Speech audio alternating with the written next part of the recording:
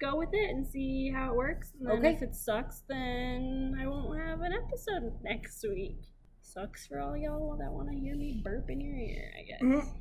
Hi guys, you're listening to True Crime Salt and Lime Podcast. I am here kind of on my own. Melanie can't be here to record with me this week, but I didn't want to skip out on a week, seeing as you guys have only had 2 episodes. So I am bringing in my friend from work, Kaylee. Hi, everybody. So we're actually recording at work in the conference room, which is weird, but that's fine. Because we're recording at work and Kaylee is my coworker, I thought it would be fun to cover a workplace murder, aka a rampage murder, which sounds cooler. So I'm going to be covering the Goleta Postal Facility shootings, which is essentially it was a spree killing by Jennifer San Marco, committed on January 30th of 2006. Kaylee's a poop, and she looked it up before I was able to tell her anything about it, so I just couldn't handle the suspense. I had to know. Brace yourselves for little to no commentary. All right, most of my stuff came from a CBS News article and or Wikipedia, because classy. Wikipedia is the best. Yes, and not made up at all. It knows everything. All right, it's like the Google. I'll give you a little bit of background on Miss Jennifer San Marco, aka Crazy Pants. So before she became a postal worker, San Marco actually worked in the Santa Barbara Police Dispatching Office. That's not a thing. She worked as a Santa Barbara police dispatcher in the mid-90s, so like when I was a toddler. So she worked for a police department, and then she ended up killing a bunch of people. So here's what's crazy about that. In order to become a police dispatcher, you have to... Did you just burp? I sure did. Girl, I belched into everyone's ears last week. I know, and it was hysterical. Where was I? Okay, so in order to be a police dispatcher in the mid-90s and or today, you have to pass extensive background checks and like a super like rigorous psychological exam because it's super intense work needed for the job. Like it's not by any means easy to be a police dispatcher. You're not dealing with the people we deal with on a regular basis. You're dealing with people who are 100% in crisis 100% of the time. Interesting. Car accidents, stabbing, shootings. I mean, when you call the police, you're not calling because you just want to chat. Very true. So, I mean, it's super intense work. No red flags were ever raised on her. She passed with flying colors all of her examinations and everything. Nothing seemed wrong, but after only a few months, she did leave the position. However, that's not super uncommon in a position with high stress like that. The turnover rate for police dispatchers is outrageous. I completely can follow that and understand that. Yeah. Because I couldn't even imagine going to work every day to answer phone calls involving, oh my God, my girlfriend was just shot, or oh my God, I was just robbed and stabbed. Or you have to deal with kids like rape cases or kids missing, or I mean, you think about the dramatic things that happen. I mean, that's literally your day, all day, every day. That might turn me into a psychopath too. Well, apparently it did for her. The police who worked with her in Santa Barbara did like make it very clear that at no point during her training at Santa Barbara was there any sort of weapons training. So she didn't learn how to shoot a gun from the Santa Barbara Police Department. Well, yeah, why would you need to learn how to shoot a gun if you're just answering Well, you phones? wouldn't, but when you think about in today's society, as well as back in 2006, I mean, guns are evil. Yes. Well, so, people that own guns are evil. Yeah, says Kaylee, the gun owner. Yes, and very proud of that.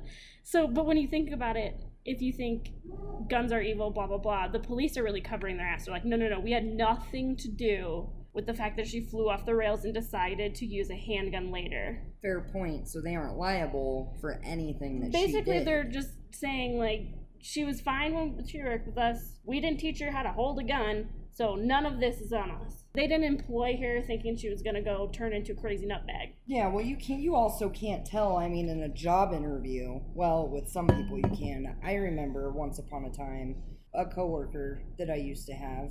Here? Yes. He's crazy. Psycho Cindy. That one was a little bit different. I could tell right off of the bat that she was not all there in her head. Yeah, and just the look she had in her eyes. But unless they are a very, very, very special kind of crazy, you wouldn't be able to tell in a job interview but that Kaylee, in X amount of years from now they're going to lose their shit. We did and not kill have to take a somebody. psychological exam to be a customer service rep here. Fair point. Very fair point. All right. Well, despite passing all of her testing and everything with flying colors, acquaintances around the area still said she would make blatant racist comments, and a former postal plant worker with her remembers that she was particularly hostile towards those of Asian descent. So basically, she was a white girl that only liked white people. America. America at its finest. It is important to note that every single one of her victims was a minority. Imagine that. All of her victims, so of her victims, 3 were black, 1 was Chinese, 1 was Hispanic, and 1 was Filipino. She did not shoot a single white person. So she was clearly racist. She was, we'll get into this. We'll deep dive into this a little more later. Okay, she was employed with the postal facility, and during her career with them, she did start to display signs of pretty serious psychological problems. So how long was she with the Postal Service? Do we know that? She was with the Postal Service for a while because that was the job she took after leaving the Santa Barbara Police Dispatcher as a dispatcher. I mean, she was only there for several months as a dispatcher. So it was a pretty quick turnaround. She wasn't, from my research, she was never unemployed for an extensive period of time. So it's not like she got this job and then 2 months later lost her shit and killed all of her minority coworkers. No, she was showing signs of psychological problems with her during her career. In 2003, while she was employed there, she was actually, people remember this, was pulled away by sheriff's deputies out from under a mail sorting machine, and she wouldn't walk, so she was in handcuffs, and they wheeled her out on a mail cart. Why was she under the machine? She freaked out after some sort of, it was not described, but they just called it a disturbance. Had some sort of break, was underneath the mail machine, and the sheriff's deputies were called because everybody was like, what the fuck, this lady cray? And they handcuffed her, placed her on the wheelie mail carts that you see on TV? She was on they put her on one of those to wheel her out of the building. Imagine this. You would think that at that point in time, her bosses would, I don't know, say something or be like, she nuts? Choose to let her never come back. Well, so you can't fire somebody for psychological. It's mental issues are considered medical problems. So you can't get fired because your knee's fucked up. She can't get fired because she's crazy nuts. But isn't there a difference though between, getting fired for an obvious medical problem or getting fired for causing severe workplace disturbance, things like that? Something like that. So it was a severe workplace disturbance that only happened once. Oh, okay. So it wasn't an all the time everyday thing. She was just a little crazy. People just thought she was weird. And progressively over time, it got worse and worse, which happens with mental illness. You have a break and then all of a sudden it's like a waterfall. All right, where the fuck were we? Yes, the wheelie cart. We were at the wheelie cart. Okay, so after all of that happened, she just disappeared. Never showed back up for work. Ever again? Well, several months later, she showed back up. She's wheeled away in a wheelie cart, acting like a bag of nuts. Never comes back. Did she have any friends or anything that knew what was going on? No, I couldn't find anything on friends. I couldn't find anything on family members, except at one point later in life, she was seen kneeling outside of her vehicle talking to herself, and she told somebody that she was talking to her brother and her sister, and that they had to kneel and pray before they got into the vehicle. Beats me. I don't know. That's not me. So she was legit. Not so crazy pants. Yeah. Schizophrenia or psychosis. I know that there's all kinds of mental illnesses that it could be. But the curious part of me just wants to, figure out diagnose what kind, her. yeah, diagnose Nobody, no Psychiatrist? psychologist, Psychologist? those. No, none of those have ever made any sort of like statement of she had this. Okay. Probably because they never sat down and talked to her. She was briefly institutionalized in 2001, but there is little to no information surrounding that institutionalization. That's not a word. I don't think so. That thing. But it is now. And so if you're thinking 2001, this whole thing didn't happen until 2003. So it was 2 years prior to this incident that she was hospitalized, we'll say. Okay. So several months after the wheelie cart incident, she returns to work, but was acting even more erratically. You want to know what she was doing? So I have a question, first of all. So several months... she gets wheeled away, disappears for a few months, and then just shows back up to work like nothing happened. I don't know. It's California. It's a huge place. It's a sorting facility. Like it's not a small building. Like it's not like a 20 employee building. Like I think they said something like 300 or something employees. Oh wow. At this location. Okay. God damn it! I knew I was gonna burp. But so she just like shows back up, and I think because it was a medical thing, they just kind of like let her. Gotcha. That makes sense. Okay, so I don't know. It is a government job though too. Keep that in mind. The U.S. Postal Service is government. So what was she doing when Crazy Pants came back to work? She was at work screaming, making blatant racist comments, having conversations with herself, and then going outside on breaks and singing loudly so nobody could have a conversation. Interesting. Which means next time you go out and smoke, I'm going to go out there and just sing real fucking loud. That is very strange. And this didn't throw up like any major red flags for anybody? Her coworkers were, the coworkers that would like go on breaks were fucking pissed that she was doing this. I can imagine. I would lose my shit if somebody did that to me. Then, I mean, other coworkers obviously noticed that she was like having conversations with herself and just being crazy. Is, very erratic behavior. So after all of this happens, I think it went on for a couple weeks. Wow, every day for a couple of weeks. Yeah, so finally she was escorted out of the building by management to never return, obviously. With that, though, they didn't say they fired her. They put her on an indefinite medical leave because coworkers actually expressed concerns that she would hurt herself. Okay. So she was put on essentially a long-term medical leave, like disability. So she was still getting a paycheck? Yes. Okay. I think so. I don't know how that works with the government. Okay. So in 2004, so just 1 year later, she moved to New Mexico. So she like up and just left California. Acquaintances there described her behavior as increasingly bizarre. Shocker. But other people, like her landlord, said that she always paid her bills on time. She was nothing but polite. She'd have conversations with herself sometimes. Like she was crazy, but he was under the impression she was like a controlled crazy. Like she was on medication. Like she was like, help. Yeah. Okay, gotcha. Like a cat lady. Yeah, I guess she could have had cats in her head. So nobody really reported her. They just thought she was kind of weird. Okay.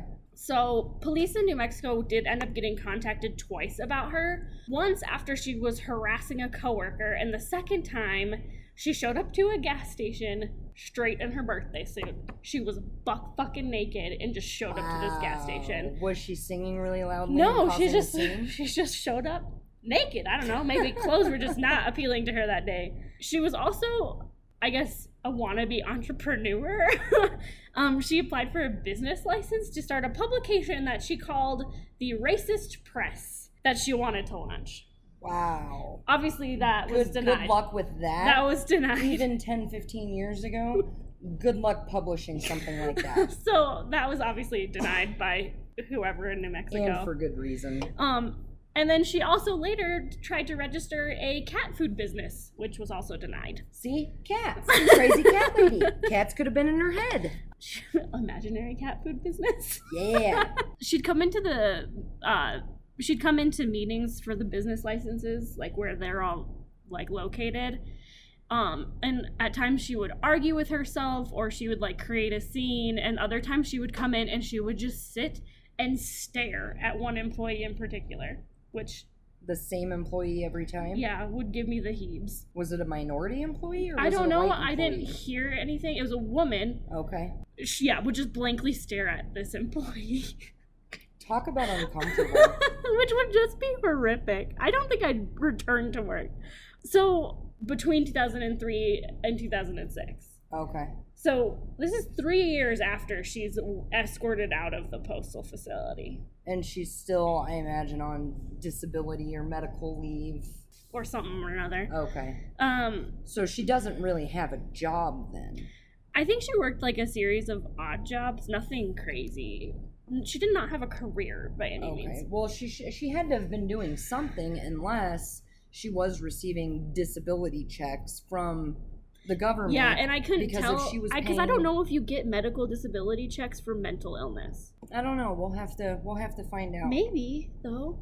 Because if you're chronically mentally ill... And you can't work, that would make sense, especially if you had a government But at that position. point, you would have to be a ward of the state. Like, you'd be committed, I feel like. Well, right? It was obvious she was getting money from somewhere, be it disability checks or had those a odd job. jobs. I mean, maybe she worked at Wendy's. Who the fuck knows? Yeah, but, if her landlord said that she was always on time, yeah, with she her paid her rent and bills on everything. time. So she had to have some sort of income. But I don't think the government subsidizes for mental illness. I really don't know, though. Let me ask the Google. Wow. How many questions are you asking the Google? 1, mental illness benefits. So they do get benefits. They do get benefits. For mental disorders. Yes. Okay, so maybe she had something like that going on then. Okay, anyway. So in 2000, what? You get Social Security disability. As this says, shit, there's a ton of stuff. What mental health symptoms get you approved for Social Security disability? I wonder if that question was asked by somebody trying to fake a mental illness. I didn't know that. Yeah. But anyway, so in 2006, San Marco came back to California 3 years after she was let go from the postal facility. She had moved away, I imagine started some kind of new life. In New Mexico, of all places. Like, she's not anywhere. It's not like she, like, moved to a different city. Like, she didn't move to Nevada. She moved to New Mexico. She's, like, a few states away. Yeah. She comes back, and reportedly, there's a connection, but it's not for sure confirmed. She shot her neighbor, Beverly Graham, who was 54, in her home. So her old neighbor from when she lived there previously? Precisely. So she leaves the state for 3 years, comes back randomly, and just shows up at her old neighbor's house and shoots her. Yep. Wow. Okay, so this apparently happened the day before she goes on this, like, rampage. So she killed somebody, slept it off, and then was like, you know what? That felt good. Let's go murder some more peeps. Talk about holding a grudge. Well, I want to know what her neighbor did to her, though. Nothing. Her neighbor was a minority, though. Okay, I missed that part. Wow. So she then drove to the postal facility she used to work at. This is like 9 o'clock at night, but apparently the postal facility works like... Well, if it's a sorting center, I would imagine it's like a 24 hour. You just work a graveyard or not, but whatever. So she drives to the postal facility and gains entrance into the parking lot because, as you can imagine, they're gated. Like, yes. It's like... I think they're gated just at, like, normal post offices, too. They are back where, like, the mail trucks park and everything. So it's gated like that. So she gets into the parking lot by tailing the car that's in front of her. So she can just, like, sneak in. And you would think that the car in front of her would have been like, hey, you need to leave. Why are you sneaking in behind me? I probably would have been like, this lady's crazy. I'm just going to sit in my car and see what she does next. Yeah, you're also like a true crime like fanatic, though. So you would expect something like that. I'm not going to be one of these bitches' victims. No. So she tails the car in front of her. In the parking lot, she shoots and kills Z Fairchild and holds another worker at gunpoint until the worker relinquished their badge to get into the building. Wow. The worker that gave her the badge left unharmed. Maybe she was white. I assume that she was white. I have no idea. Because if she or he was a minority, I bet you she'd be popped. But whatever. Also, I don't understand why she shot and killed Z Fairchild and just didn't take her ID. Yeah, that doesn't make sense. But I guess she clearly was not thinking there. straight. Yeah. Even if she was thinking straight, I mean, she clearly has a severe mental problem. Yeah. So she gets the badge to get into the building. Bad news bears. So she enters the building and immediately shoots and kills 28-year-old Malika Higgins at point blank range. Malika was, as I said, 28, a brand new wife, and had just returned from maternity leave. That is heartbreaking. She was only working for a month before her death. That is so sad. So she left behind her husband and a brand new baby. Moving further into the building, San Marco shoots and kills Nicola Grant, a married mother of 2. She was 42. After hearing the gunshots, several employees working in other areas of the building ran to look through the window. So I imagine it's kind of blocked off, like sectioned off. So they ran to the windows to see what was going on, and Jennifer turns to the workers, looks at them, and smiles and continues on her way. This is something from your nightmare. This is the kind of shit that only happens in movies. You have not blinked. I mean, I can just picture I'm not laughing because it's funny. I'm laughing because it's uncomfortable. This freaking psychotic woman with a gun, that just makes my butthole pucker up a little bit. Gross. Butt chills. Please edit that out. I will not. I will never. Yeah, so after Creepy Smile, she walks further into the complex, shoots Supervisor Charlotte Colton, who was 44. An uninjured worker saw this happen. Charlotte was still alive and drug Charlotte into a different room. This person is a hero. Unfortunately, due to the gunshots, Charlotte did succumb to her injuries 2 days later. So she did ultimately die from the injuries. Continuing to her old workstation, she encounters 52-year-old Guadalupe Swartz, who was just getting back into the swing of her life after losing her husband 3 years earlier to cancer. She rapid fires 4 shots into Guadalupe, killing her. Continuing on, she walks up behind 57-year-old Dexter Shannon, the only male victim, a former Air Force veteran of the Vietnam War who was working with his headphones on and didn't hear a single gunshot or hear her coming, and shoots him in the back of the head at point blank range. Which, by the way, how loud does your music have to be for you to not hear a gunshot? Well, it depends on what kind of headphones he had, too. If they were good, like, noise-canceling headphones, which, granted, I mean, 15 years ago were nowhere near as good as they are now. Well, then part of me, I'm like, maybe he was partially deaf. Yeah, if he was older, I mean... He was only 57.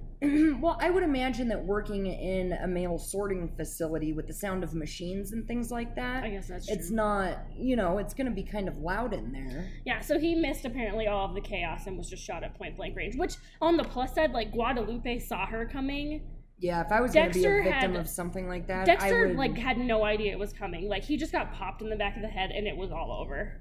For as horrible as this is... That's the way you'd want to go. That is the way that if I was involved in something like that, if I was a victim of something like that, I wouldn't want to see or hear it before it happened. Right. Because I would not want my last thoughts being terrified, scared. I'm going to die today. Yeah. I wouldn't want to have that thought. He left behind some baby grandchildren. So sad. Then San Marco turns the gun on herself and the whole thing ends. Which fucking pisses me off because she did not get what she deserved, in my opinion. Not even close. So my question is, with all of this, did she know any of these people, or was it just their skin color? It's rumored that she knew who they were. I would imagine she knew most of them. I don't know for sure about Guadalupe because Guadalupe was working at her old station. Okay. You know what I'm saying? But also, I mean, if you think it was, this is 3 years after. So the youngest one, Malika, may not have even. I mean, she was 28 when she died, so she was 25 when San Marco left. So I don't know that she was necessarily... I mean, at 25, do you start a career at the postal facility? I don't know about at the postal facility, but I started here at my current job at the age of 24, and I've been here for almost 5 years. Yeah, I guess. Whatever. But yeah, so I don't think she got what she deserved. I think she deserved to be, I don't know, like strung up by her toenails, but... Oh, she deserved worse than that. Whatever. I mean...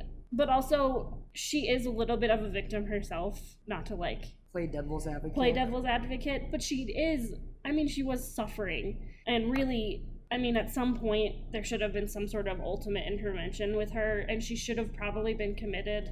She should have been. So that's where I'm kind of curious. So after her first mental break at the postal facility, when they had to wheel her out in a mail cart, why wouldn't anyone, for that matter, have been like, hey, look, She needs to be on some sort of her evaluated so we can get this under control and she can maybe try to live some kind of normal life. And for all we know, she did get some sort of psychological evaluation. I don't know if she was on a mandatory hold. That could have been why she disappeared for a couple of months. Maybe, you would have found it if she would have been put But here's back the thing, in is if she disappeared for a couple months and she was institutionalized, based upon her behaviors after coming back, she would never have been released because her hold would not have been a voluntary one. That's very true. Because if you go into an institution, you can voluntarily commit yourself, but if the doctor deems it necessary, you will be involuntarily held. Okay. After all this happened, obviously, they went through her house back in New Mexico.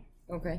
They found a bunch of, notes and drawings and stuff. So it was believed that the attack was spurred by a belief that Jennifer San Marco was the target of a conspiracy that all of the workers at the postal facility were participating in. So because of her mental illness, she thought that everybody was basically out to get her. So she goes in and only kills 5 people at the postal. There were 8 people died, including her and her neighbor. So she killed 6 people at the post office. So she thought that everybody was conspiring against her, but she only kills 6 people there? I don't know. Depending on what kind of gun she had, I bet that's all the bullets 9mm.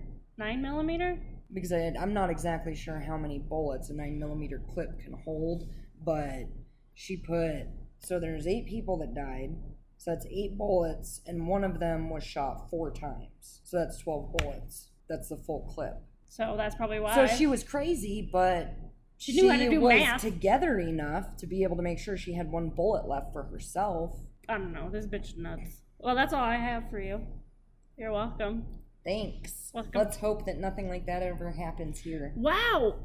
Jesus H. We don't have any psychotic employees. I know each one of them more than just a first name basis. We have all been employed here for quite a long time. Let's hope we don't have any psychotic employees. Yeah, there you go. There it is. We have had them in the past. We have, for sure. All right. That's the story. So thanks to Kaylee for being my guest. And thank you for having me. Thanks, everybody, and make sure that you tune in to True Crime Salt and Lime in the future. Yes, it's going to be epic. We're on Spotify, Apple Podcasts, Podbean. You can email us, truecrimesaltlimepod@gmail.com. Hit us up on Instagram, True Crime Salt Lime Pod. True Crime Salt Lime. I can't remember now. We're on Instagram. Look us up. And that's all we have for you. So I will catch y'all next week. Thanks. Bye.